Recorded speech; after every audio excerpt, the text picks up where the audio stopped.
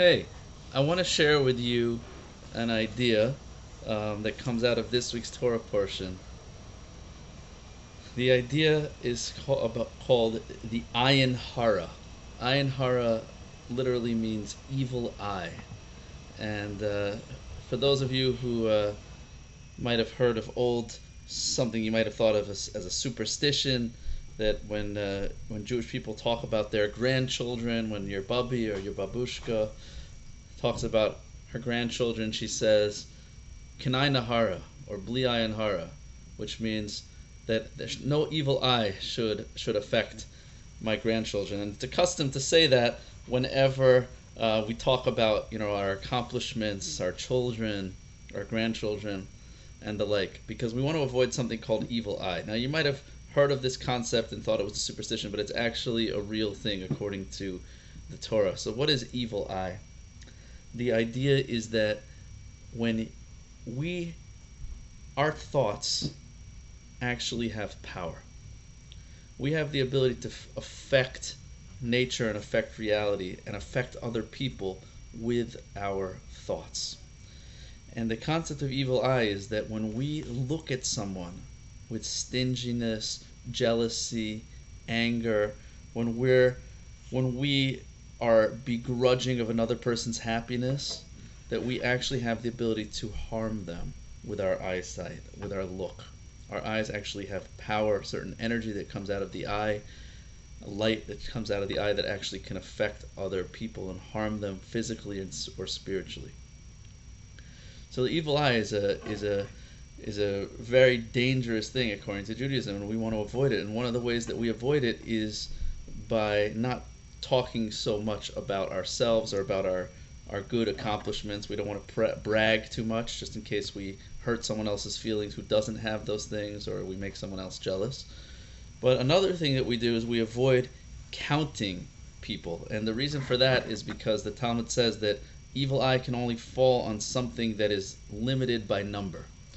Meaning something that's counted suddenly becomes finite and limited, and therefore evil eye can fall on it. Why is that? Because the idea is that when something is counted, you're essentially minimizing it. You're saying that what I see is what it is, that I'm looking at the totality of the person, but the reality is that a person is much greater than what you see.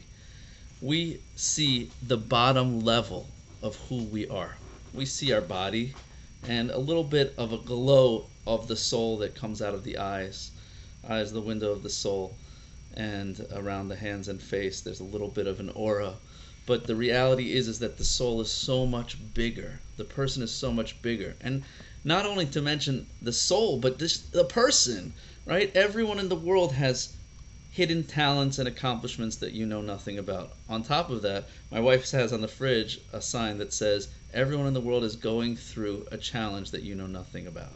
So we have to learn to be sensitive to each other and to recognize there's so much more than meets the eye. When we look at people and we minimize them and we put them into a box and we try to count them off, write them off, as if we understand them and we know them and we can judge them, so we are literally hurting them. We're disconnecting them from their source which is connected to the infinite potential, infinite power, infinite beauty that's in each and every single person. So that's the problem with evil eye. But on the other hand, on the flip side, when we look at a person and we think good about them, the Kabbalistic and Hasidic writings explain that we actually have the ability to make them better, to bring out the good, to bring out the potential that's within that person. So instead of looking down at others, instead of judging and seeing the bad, we have to have good eyesight. We have to be good-looking people. I have a friend, a guy who lives in LA, who woke up one morning and was a complete paraplegic, was completely paralyzed. And over many, many years of working physical therapy and swimming, he's learned how to walk again. But when he was in the height of it, he used to go around in a wheelchair and he gave out cards that said, "Keep smiling." He said, "If I can do it, you can do it." And he always says, you're such good-looking people. Good-looking people. You have to look at the good. You have to learn to see the good in other people. We have to learn to see the good in each other. We have to become observant Jews. What does that mean? We have to be very observant, not at the bad, but at the good.